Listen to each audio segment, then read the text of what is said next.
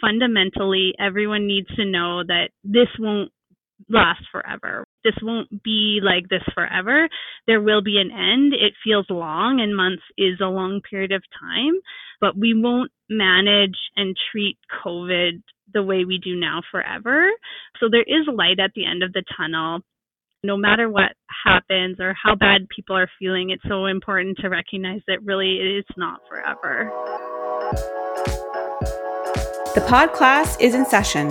I'm your host, Elizabeth Tingle, and welcome to our series, Conversations on School Health, a holistic look at maximizing the health and well-being of students and teachers. This series is a collaboration between the Workland School of Education at the University of Calgary and Everactive Schools.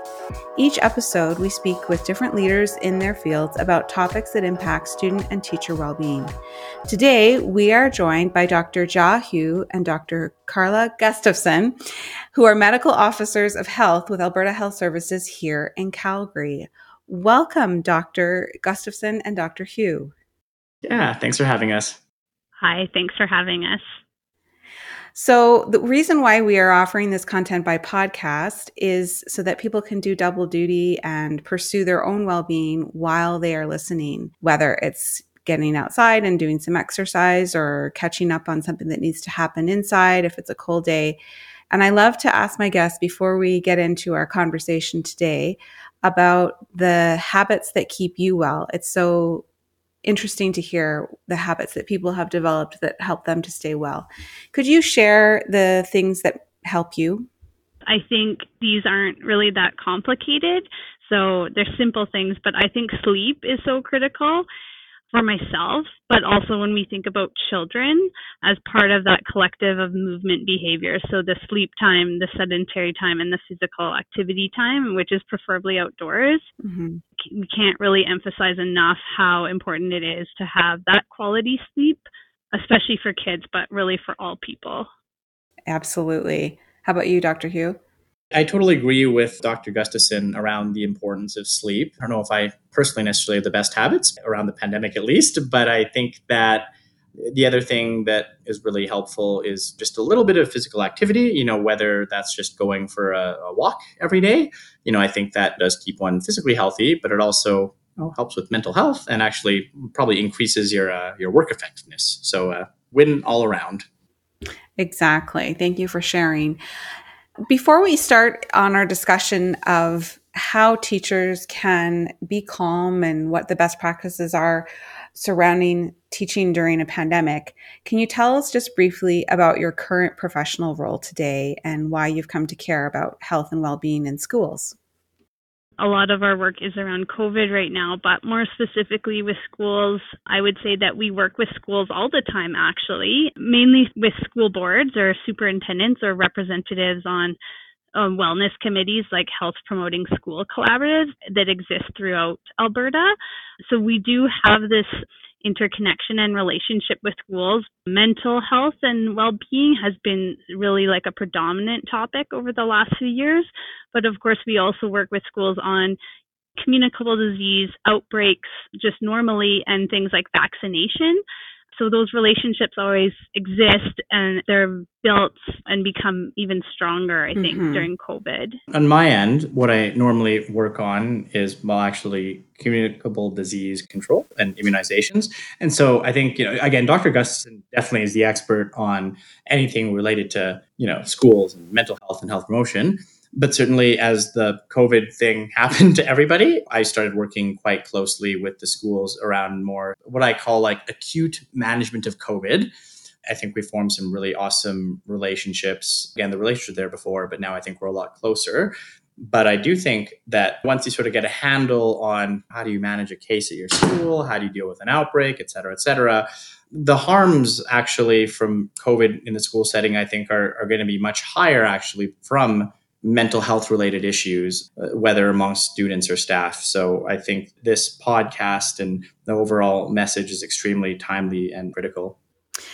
Thank you. So both of you are drawing on a lot of different fields and expertise. You're both medical doctors, correct, as well? Okay, so you bring that expertise in addition to the public health lens, Yes. and you said the communicable diseases as usually your profile, Dr. Hugh. So I'm so grateful that we have the opportunity to talk to you today about really the most significant threat to our collective health, certainly that we've experienced in a long time. So how would you describe how this tiny microscopic virus has impacted school communities as you see the bigger picture right now? So obviously there's been some changes to learning. Moving to online learning in the past year had been a substantial shift and change that comes with its own issues.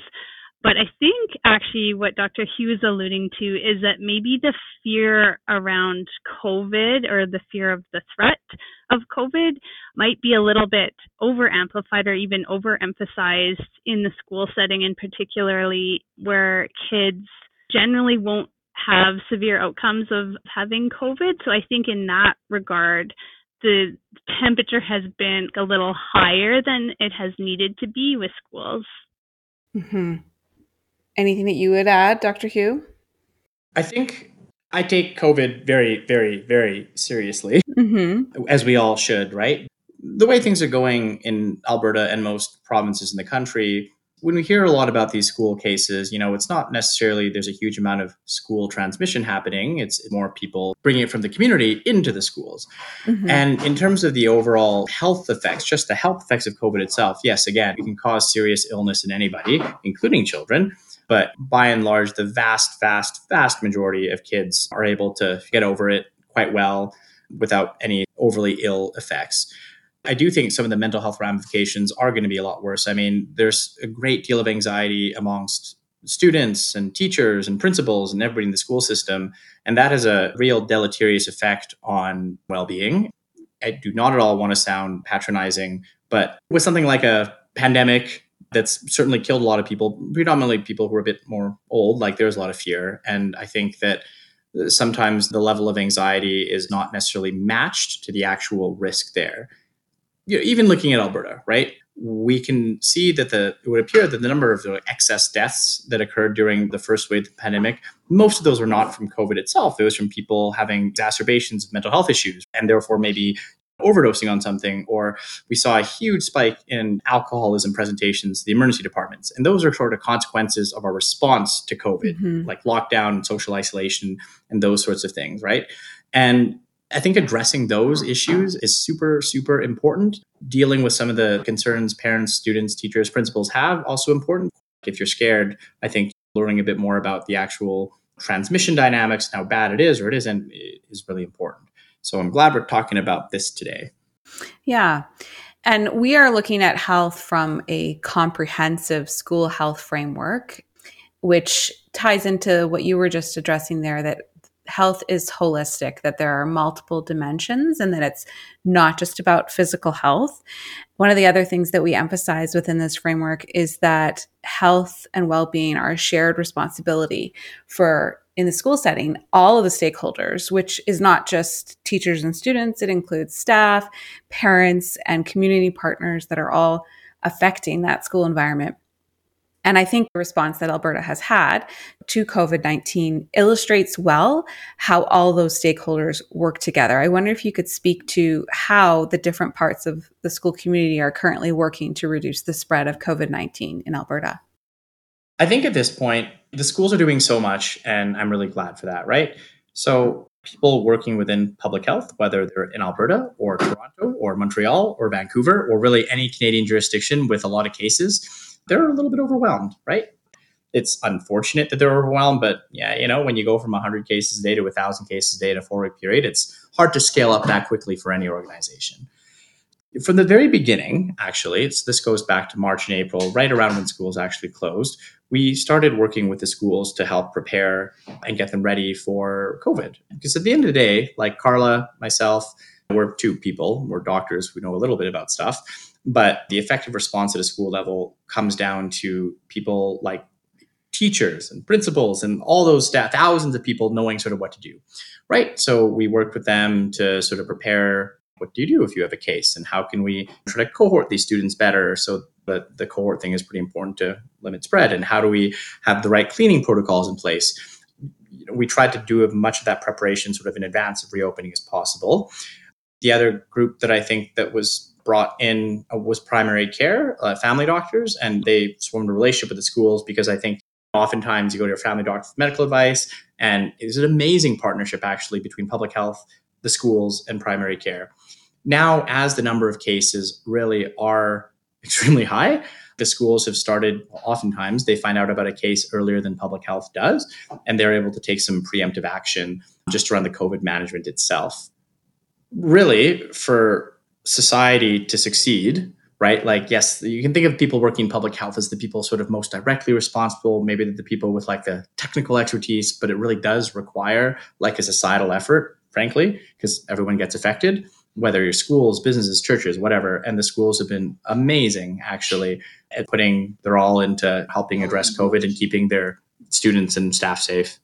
Yeah, it is kind of an all hands on deck moment right now.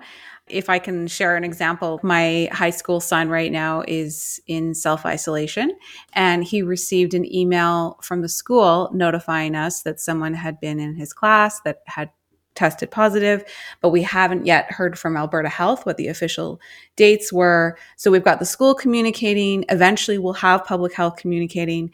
I was able to have him stay home. So my role as a parent stakeholder was, okay, because I can stay home with you, let's just err on the safe side until we know more. His teacher, in the meanwhile, is posting things online so that he can keep track of his courses in the meantime. There's caretakers of the school that are sanitizing the classroom where the contagious student was. There's all these different players that are working towards overcoming this problem as best we can. In learning about the comprehensive school health framework, COVID can be like such a good example, because think about the policies and procedures that are put in place at the provincial level and the school board level. But then, as you say, Elizabeth, everyone is a partner in the learning and keeping each other healthy. It doesn't fall just on one person. So the school and the school staff have such a strong supporting role with students. The parents, like you're saying, have such a key role to like help keep kids home, actually help enrich or facilitate their learning a lot of the times. And then we have all these other partner organizations. So we have us at Alberta Health Services and our like inspectors and nurses that can work with schools. But you also have community organizations and partners, which are often key players in a comprehensive school health approach. And Dr. Hu was talking about primary care, but we also have some services set up through primary care for financial assistance or food assistance for families that might have to isolate. So you're right. It's just a total all hands on deck, and a lot of people actually working together to make things as best as they can be for everyone. Yes. Do you feel like the COVID experience will help us collectively prioritize health and well-being more moving forward? Has this taught us some important lessons about public health, do you think? So I would say yes, absolutely. We in public health don't look at all things COVID as a negative. Certainly it's been an opportunity in so many ways for the general public and all of society to see some of the issues at play, and certainly makes people more aware of what public health is and what public health does. There's also been certain things like financial strain or financial impacts to families and businesses that have been brought to light, and people can really see how social determinants of health affect people and different population groups differently. There's been a lot of light kind of shone on some issues that are harder for people to see normally, but COVID has provided that lens to see some of those maybe financial issues, or maybe emphasize the importance of mental health, mental wellness, or like social support networks, because we have a very concrete example of how those are so important for people's health. It's really made it visible how comprehensive all of our well-being is. Absolutely. But I'd love to dig a little more into that idea about social determinants of health, which are the economic factors that influence our health, whether it's where we live or the kind of jobs that we have access to. How has the COVID pandemic shown us how real those social determinants of health can be? Can you explain how and why the virus is hitting some populations harder in Canada? For a long time, we've known that the social determinants, aka the non-health determinants of health, affect health a lot more than health itself. So basically, we often think that having access to a hospital or a good doctor are really important for health, and certainly they are.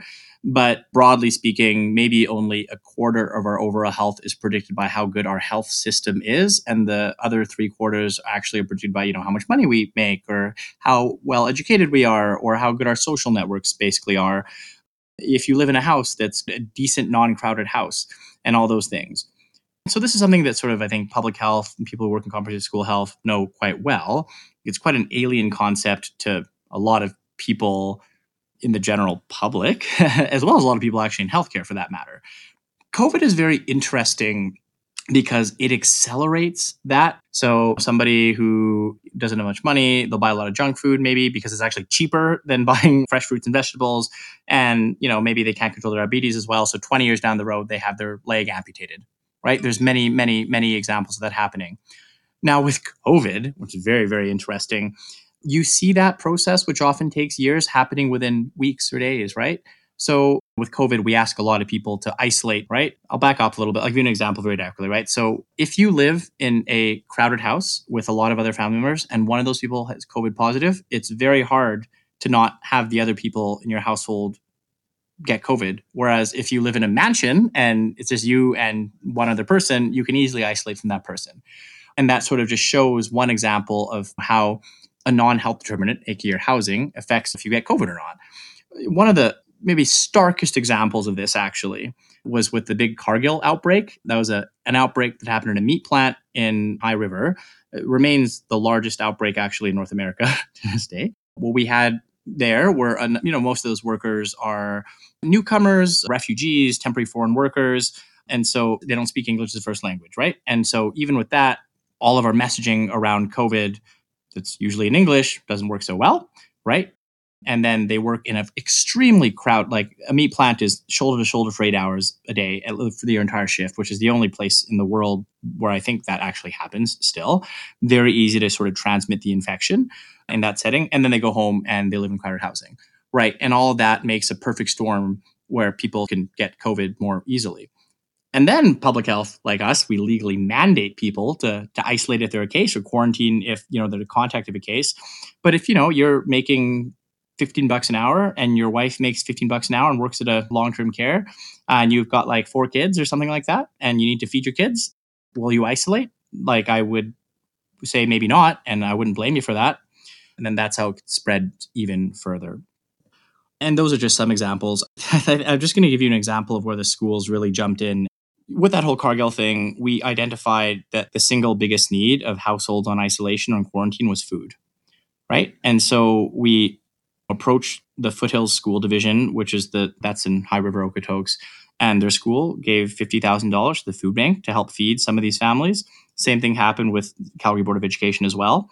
And the school is providing some of these social determinants for people who are suffering during the pandemic. And that type of integration, collaboration was amazing because in doing that, not only did they help feed people, which is by itself super important, but they fundamentally limited the spread of COVID into the broader community because it empowered people to actually follow our mandates from public health.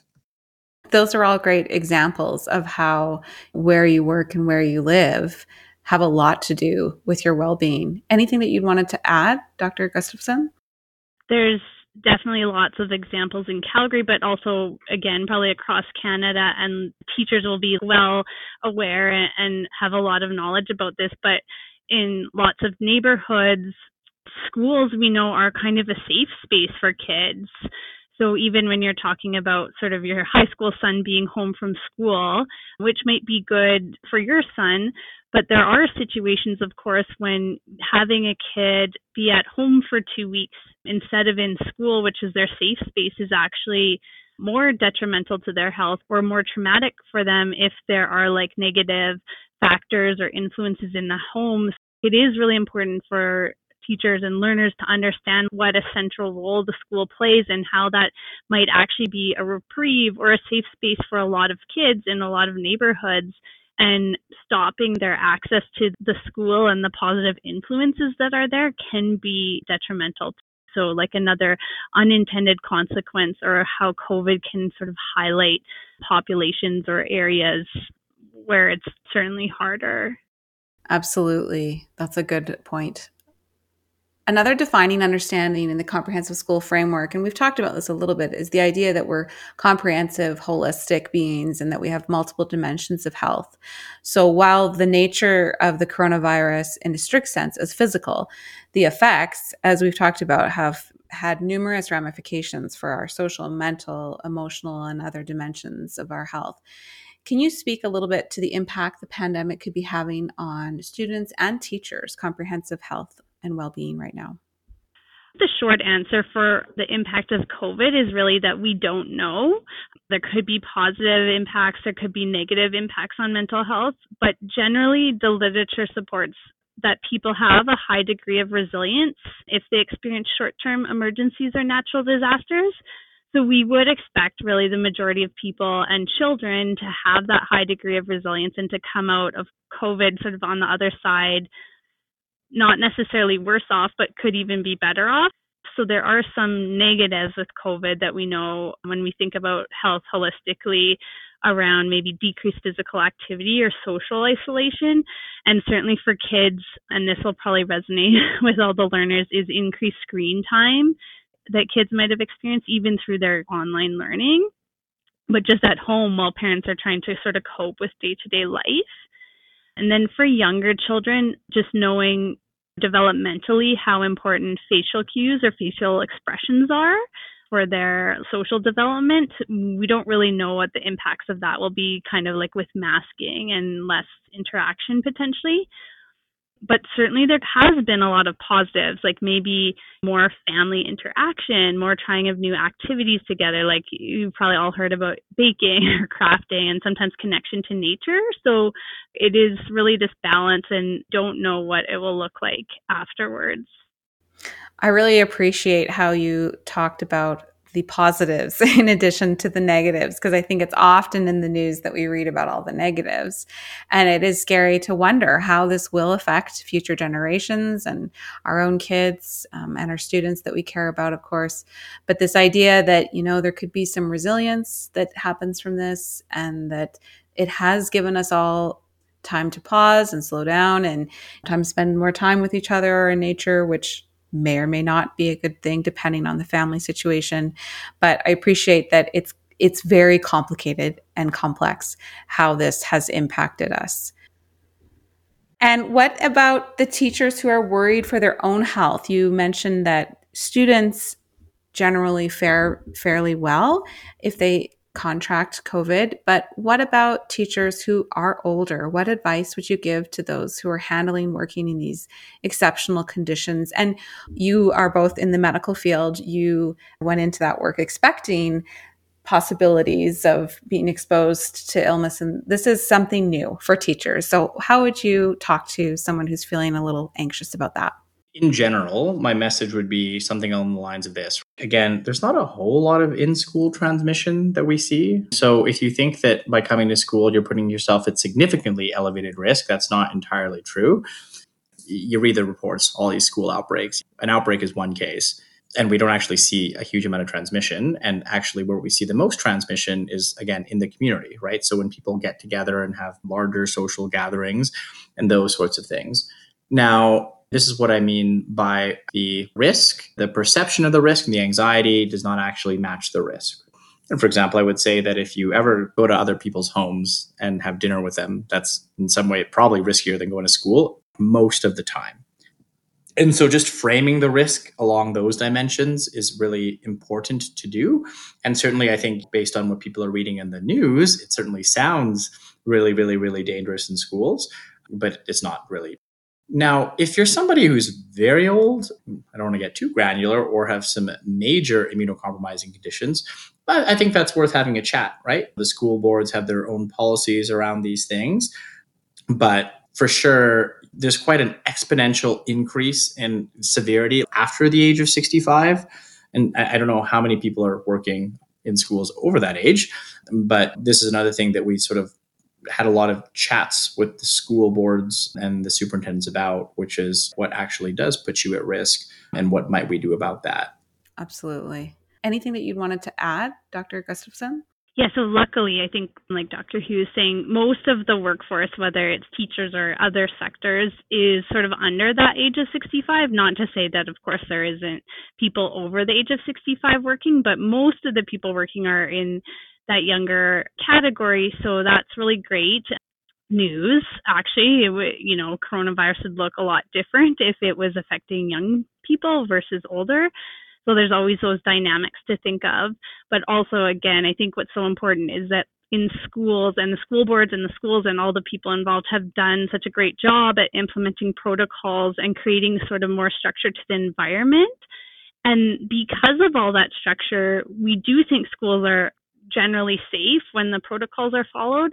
And actually, as Dr. Hugh was saying, people's risk outside of that structured environment, so when they're more in the community or the home setting, is actually kind of where the most risk is and not in the school itself, because there are all those protocols and measures put in place. The cases that we see in schools, they seem scary, but it's actually just mostly a reflection of what we're seeing in the community broadly, and it's not a direct effect of what any one person in the school has done. Yes, and I would affirm that. So I have 3 school-age children in 3 different schools, and in my daughter's school, there was one case and no spread within the school. It was brought from outside the community. And then from my son's case, he had in his class, he was exposed and had to stay home in self-isolation, but there was no further spread from that. And it came from outside the school. It did not happen within the class because we were wearing masks and sanitizing and following the protocol. It stopped with that one case. Likewise with my son, he's now on his second self-isolation, but I'm confident that it will be similar to the last time. He took tests and did not have it. And again, the school confirmed that there was no spread within the school, that it was coming from the community, and that the protocol was just making sure that it didn't spread further. But the policies that are in place, the mask wearing and the sanitizing, are keeping students safe in school right now. On the mental health side of things, like, it's so important for the staff, teachers, and student teachers to remember that even COVID aside, the children kind of feed off the energy, actions, and cues that are modeled to them by those kind of important role models and important figures such as teachers. So teachers can create and perpetuate the calm, actually, and the reassurance that kids need to feel more secure in a time of uncertainty. And that was my next question, was how can we as teachers find the right balance of keeping the students safe, but also not making them feel stressed, making sure that they're following those policies and protocol, but not singling out and shaming students if they forget or their mask slips or things like that. What are the strategies that you would recommend to a teacher to find that right balance of safety, but not fear?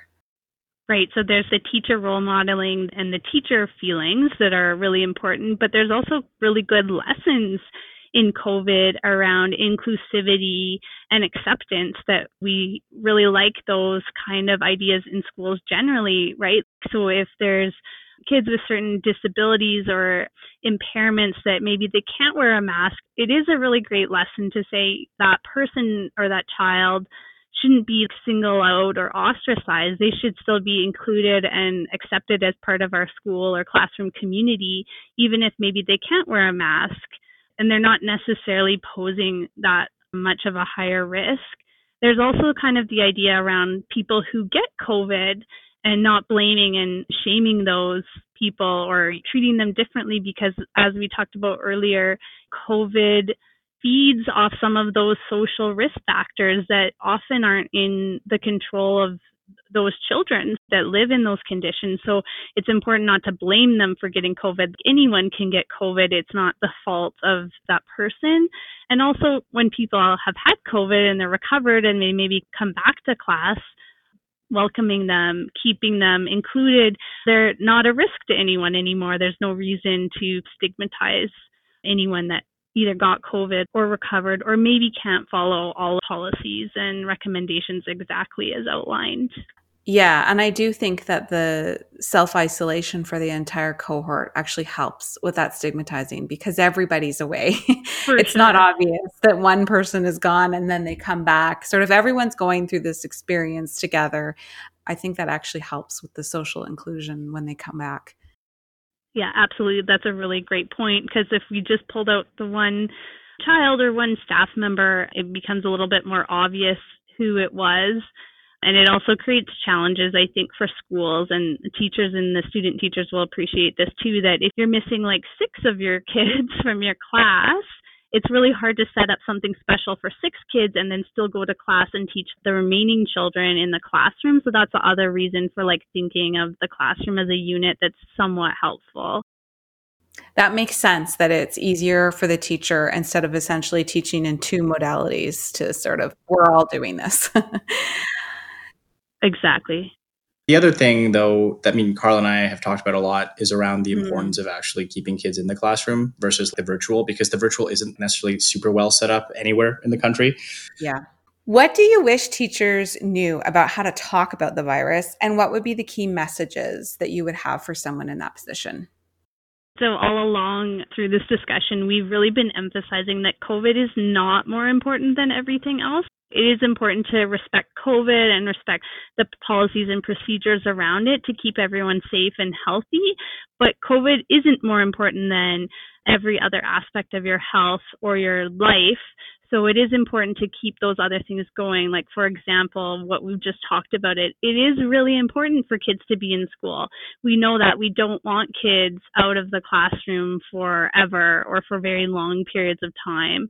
So we need to prioritize that as a society, and we need to let kids know that we want them at school and it's important for them to be there and to make that a safe space. The other message, and I think is super key for teachers, again, is not really COVID specific, but can be thought of more generally, is just how important it is to use accurate information sources, especially in this time in our world where there's a lot of reliance on internet or like very specific information from non-credible sources. That cannot be overemphasized to children or teachers that matter, and to really be mindful about the sources and the information they're accessing, and also media biases and the preference of media to sensationalize or have more scary or intense messages to attract attention than maybe reflects like reality of the situation. Yeah, sometimes I need to take a break from the alarmist COVID coverage because it does seem like it's really just trying to get your attention every single time. And sometimes what you need is just information, not to be scared. I'm wondering if we can end on a hopeful note. Could you please give us your reasons why you think we will make it through this crisis and what's giving you optimism right now during the pandemic? Yes, absolutely. And I focus kind of in this area of health promotion where comprehensive school health sits. So I am always thinking of a strength-based approach or holistic, like how can we build on the positives? And I think fundamentally everyone needs to know that this won't last forever. This won't be like this forever. There will be an end. It feels long, and months is a long period of time, but we won't manage and treat COVID the way we do now forever. So there is light at the end of the tunnel. And you know what? COVID might not be gone or eradicated in terms like medical terms, like virus might not be gone. But if it does persist, we will definitely be treating it differently in the future. It might be more like how we think of influenza and how we act on influenza. No matter what happens or how bad people are feeling, it's so important to recognize that really it's not forever. That is helpful. Anything that you would add, Dr. Hugh? I'm going to just connect off what Carla, Dr. Gustafson was saying. There was a wonderful press release yesterday about a vaccine trial result that showed 90% effectiveness. And, I haven't seen the paper yet. Like that really, everybody was waiting on that. And I don't think any of us thought we'd have anything 90% effective. And if that proves to be the case, that can end COVID for sure. Right. And I basically cried when that came out, like, honestly. So partly is like it won't last forever. And that vaccine trial and the others that'll come will help, will further enable that.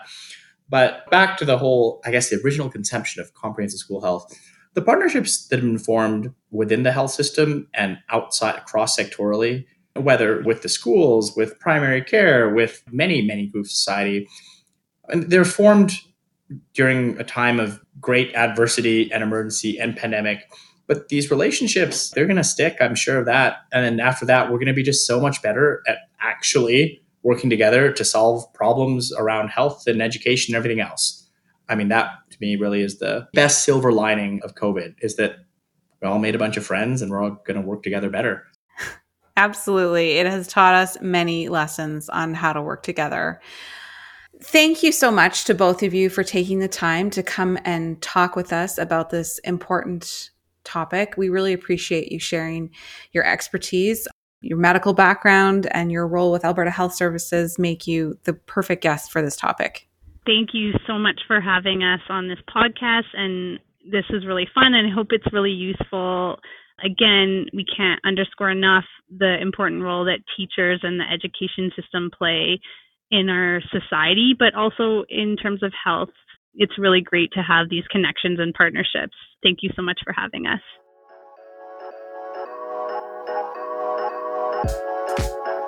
Thanks for joining us for another Conversation on School Health, a series collaboration between the Workland School of Education and Everactive Schools.